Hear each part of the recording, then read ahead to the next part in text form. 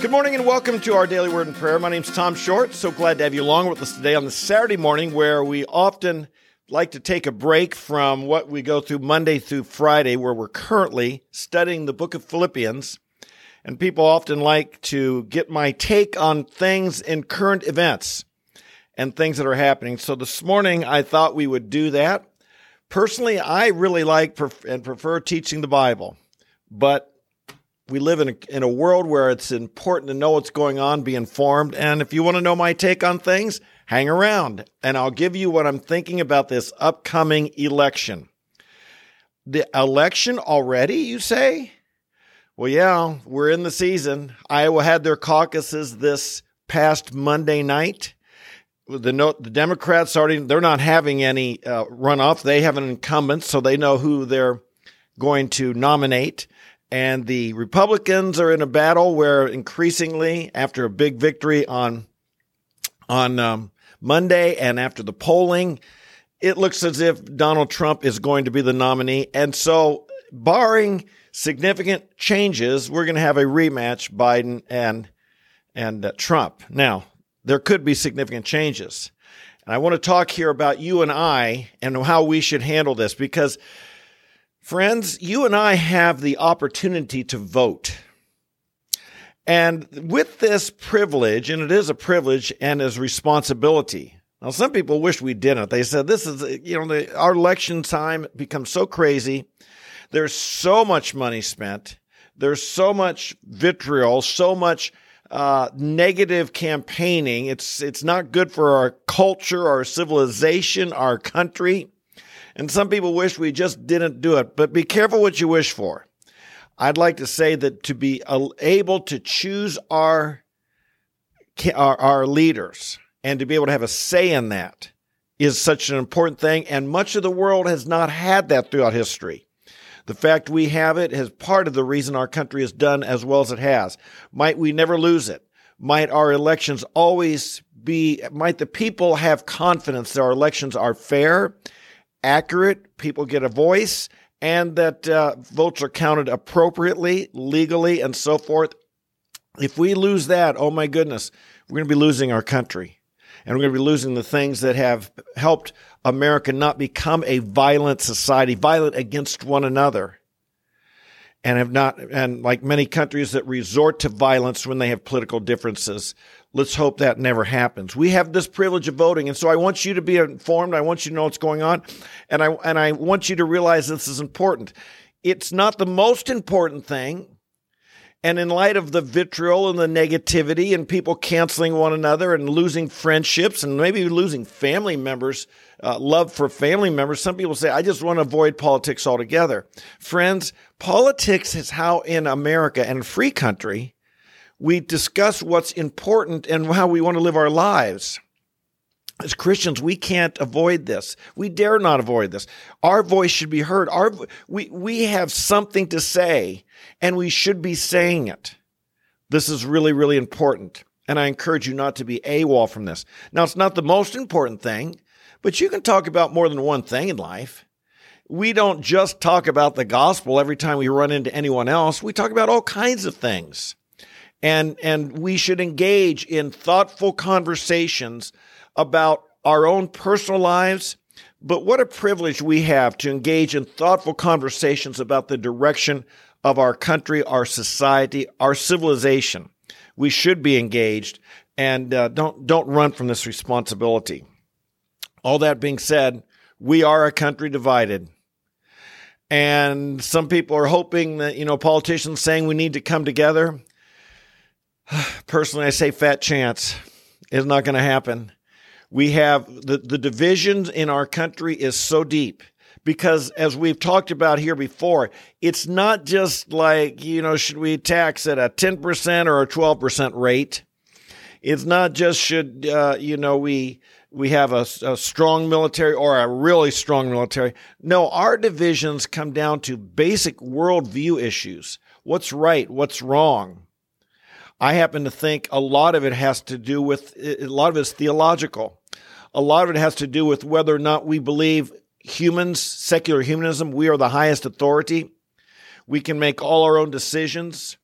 We are arrogant, or whether there's a higher God, a higher power, God himself, to whom we must be submitted and humble ourselves. And to me, I think when the big issues dividing our nation, they come down to a Christian character that I believe our nation was built upon versus now a cultural revolution that's been going on for 50 years or so. Started with the sexual revolution. Hot button issues like homosexuality and abortion, very hot button issues that aren't, there's not really compromise on some of these things. There might be an area where you can get along, but what people want here, it's like you either accept and celebrate it or you reject and say it's wrong. There's not a middle ground on that. And so I do believe that there are issues, and that's not just the only one, issues that are facing our country that are deeply, deeply divisive. How you view the economy, how you view debt, how you view a country, multiculturalism, diversity, as we've talked before here, diversity, equity, inclusion. These are deeply held worldviews where there's deep division. I would claim that the diversity, equity, and inclusion agenda is actual cultural Marxism. It sounds good. We talked about this a week ago, if you want to hear that message last Saturday. But this sounds good. Who could be against diversity? Who could be against inclusion? Who could be against equity?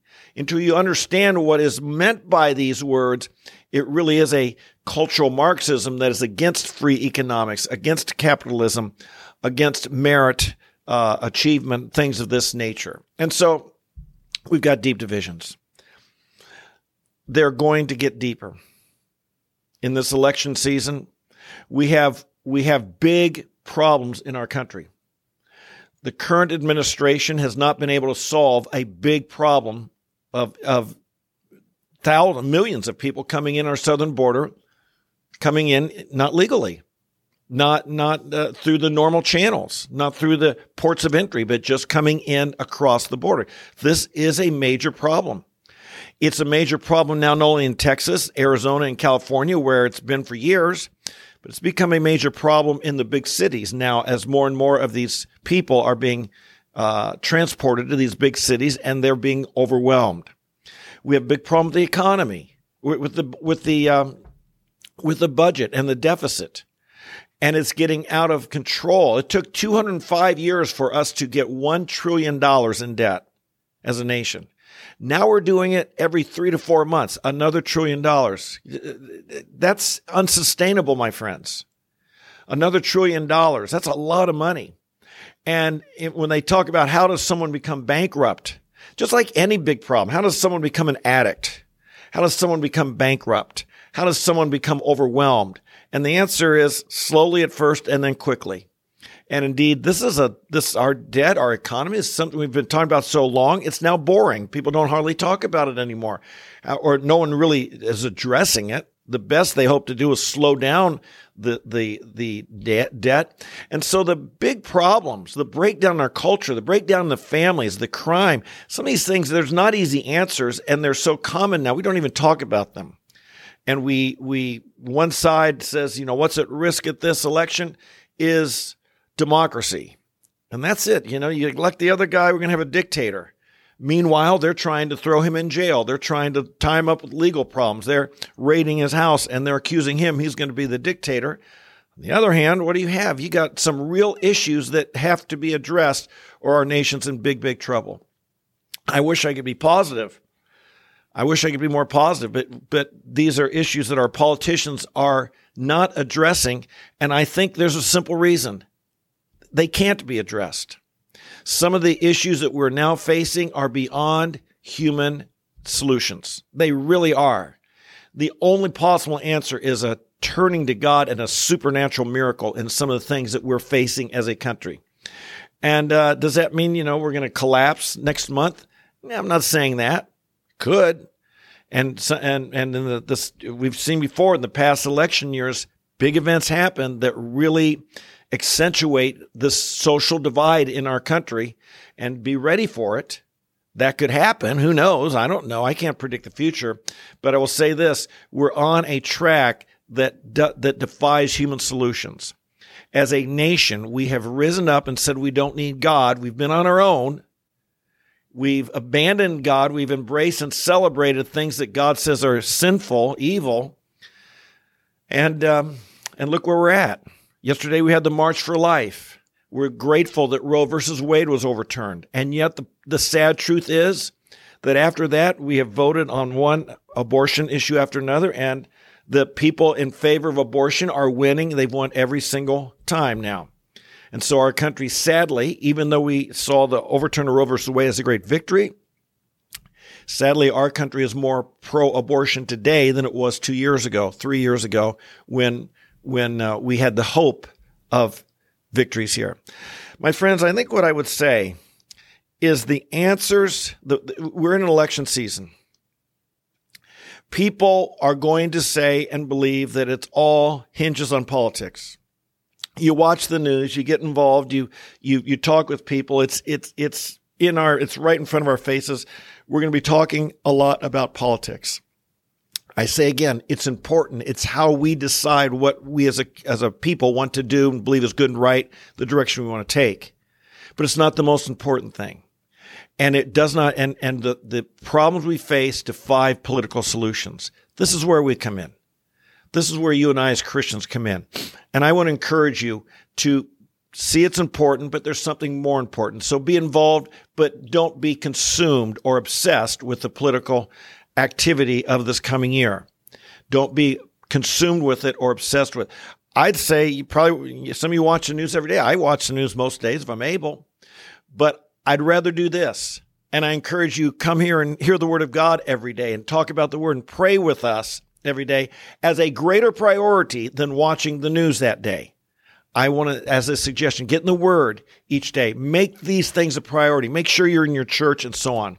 Now, I want to give you 4 things I encourage you to do this year. Number 1, make sure you are going above and beyond in loving people. We are called to love all people. You're called to love people who think differently, who vote differently, who advocate differently. We're called to love all people. In Romans 12:21, we say, do not be overcome by evil, but overcome evil with good. There will be people who have an increased hatred towards you. Just this last week, when in light of the Iowa caucus, one whole network, all they could talk about was the white evangelicals who elected Trump and how this is bad and we're demonized. And if that happens to be you, I'm a white evangelical. I didn't vote in that caucus, but I was demonized through this. And others were, and you may have been. But we are called to love people who don't love us. We're called to overcome their hatred with our love. We're called to overcome evil with good. And so I want to encourage you, rise above the insults, rise above the condemnation, rise above the implication, rise above these things. Someone may cancel you, someone may dislike you, someone may slander you. Rise above. This is how we win. And you may not be able to go influence, someone in Washington, D.C., but can you love the people in your neighborhood? Can you love the people at your workplace? Can you love the people in your family? And sometimes it is hard. I know it. But this is what we are as Christians are called to do. Why? Listen, these issues are important. And if someone disagrees with you, it's easy to be suspect of them. But something's more important, and that is that we're believers in Jesus and that we're citizens of his kingdom. And so we prioritize that. Number 2, though. Number 1, love everybody. Number 2, know who you can trust.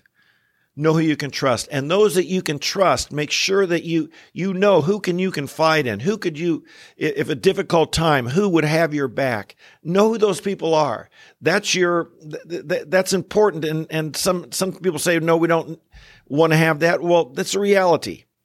Some people as a culture becomes more and more divided and more ruthless. Know who you can trust. Be careful. Love everybody, but know who you can trust. All right? In other words, know who loves you back. That's the question. You love everybody, but be aware of who loves you back. Doesn't mean you love them less, but know who you can trust. Number 3, prepare for difficult times. I know in past years, I go through these times where we got this pandemic or we got all these riots going on and what's happening to our country and what if civil order broke down? And these are questions that, sadly, we need to be asking. You should be asking that question. What would you do if you were in a place where civil order broke down? It's possible. Don't think it can't happen here. It has happened in so many places. And so I encourage you, smart people are asking this question and they're thinking about this. What would you do who could you trust? Are you prepared for some sort of difficult times? It could just be a natural disaster. You live in Florida, it could be a hurricane. You live in Southern California, it could be an earthquake. But there's also, just in terms of law and order now, more and more we see crime increasing. We see police forces dwindling. We see politicians not defending their police forces, and the morale in police departments in many big cities very low. What would you do? Some of the things we've seen, some of these Hamas protests, these anti-Israel protests, be aware, be alert for difficult times to come. And finally, the fourth thing I suggest, pray. This is what we're commanded to do. First of all, 1 Timothy chapter 2, verse 1, I urge prayers and petitions, supplications be made on behalf of all men, for rulers, kings and rulers, and all who are in authority, that we may lead a quiet life in all godliness and dignity. And that's what we pray for. And so let's take a moment right now, and I'd like to pray for our country. I'd like to pray for you. I'd like to pray that in a dark time, we'll shine brighter. And I think we're heading into a tough time, a very divisive, long election season that will be very divisive, that will be different than ones we've had before. If Trump is the nominee, a lot of it's going to be in the courtroom. They're coming after him in every way they possibly can. I have no idea what's going, but to me, it just looks like it's going to be a rough year. Let's pray about it, shall we? Father in heaven, I want to pray for our nation right now, and I pray for repentance in our land. You said we'd reap what we sow, and in so many ways, Lord, I believe that's what's happening. We're reaping. So many of us as a culture, as the leaders of our culture, the leaders in Hollywood and our business world and in our schools and education have rejected so much of what you say is right and have embraced what you say is wrong. And it's a revolution, Lord, and it's a rebellion against you, and we're reaping a bitter fruit. And so first and foremost, I pray for repentance and a great turning to you in our land amongst the common people and amongst our leaders. And I'd ask for this, Father, in Jesus' name. I pray, Lord, today for peace in our nation. I pray, Lord, with this upcoming election, there will be, I'm sure, great rancor, terrible accusations. Law will be used. Lord, I pray there'd be no assassinations. I pray, Lord, that we could have elections that the people have confidence were conducted with integrity and lawfully. And I pray, Father, for a good outcome of this. But I do pray, Father, for peace in our land. And I know, Lord, there are people who will want to stir up dissension and trouble. And I pray we would be, you said, blessed are the peacemakers. They should be called the sons of God. Help us to be agents of peace in a world that's quite divided and unpeaceful. And Lord, this is where I pray also for us as believers and your churches. Help us to know how to be involved. Help us to know how to speak for what's important and good, and yet still say there's something more important and promote the gospel above all. Help us, Lord, to be lights in a dark world. Help us to overcome evil with good. Lord, you said in Sodom you wouldn't destroy the city if you found 10 righteous people. I pray, Lord, in our land you would find us to be righteous people who rise above the sin that is all around us. You give us wisdom how we should act and behave and treat others. Help us to rise above the cancellation, the insults, the hatred, the division, the slander, and to be people, first and foremost, who glorify and honor you, we pray. And we ask all this in Jesus' holy name. Amen, amen, and amen. Okay, folks. Hey, so glad you are along with me today. I hope this was helpful to you. I hope it helps give some inspiration and encouragement to you. That's why we come here. If you're new, welcome. I hope you'll join us every day. Like I said, through the week, we're studying the book of Philippians. On Saturday, we try and talk about something current issue, and this is our current issue. And so I hope you'll join us. Subscribe to the channel. Like the video on your way out. Share it with your friends. If I've said something here you think others need to hear, post it on your social media. Share it with your friends. And with this one, be ready for some pushback, but I do think this is what we all need to be courageously saying and declaring. Okay? God bless you. I love you, and we'll look forward to seeing you tomorrow. Bye-bye.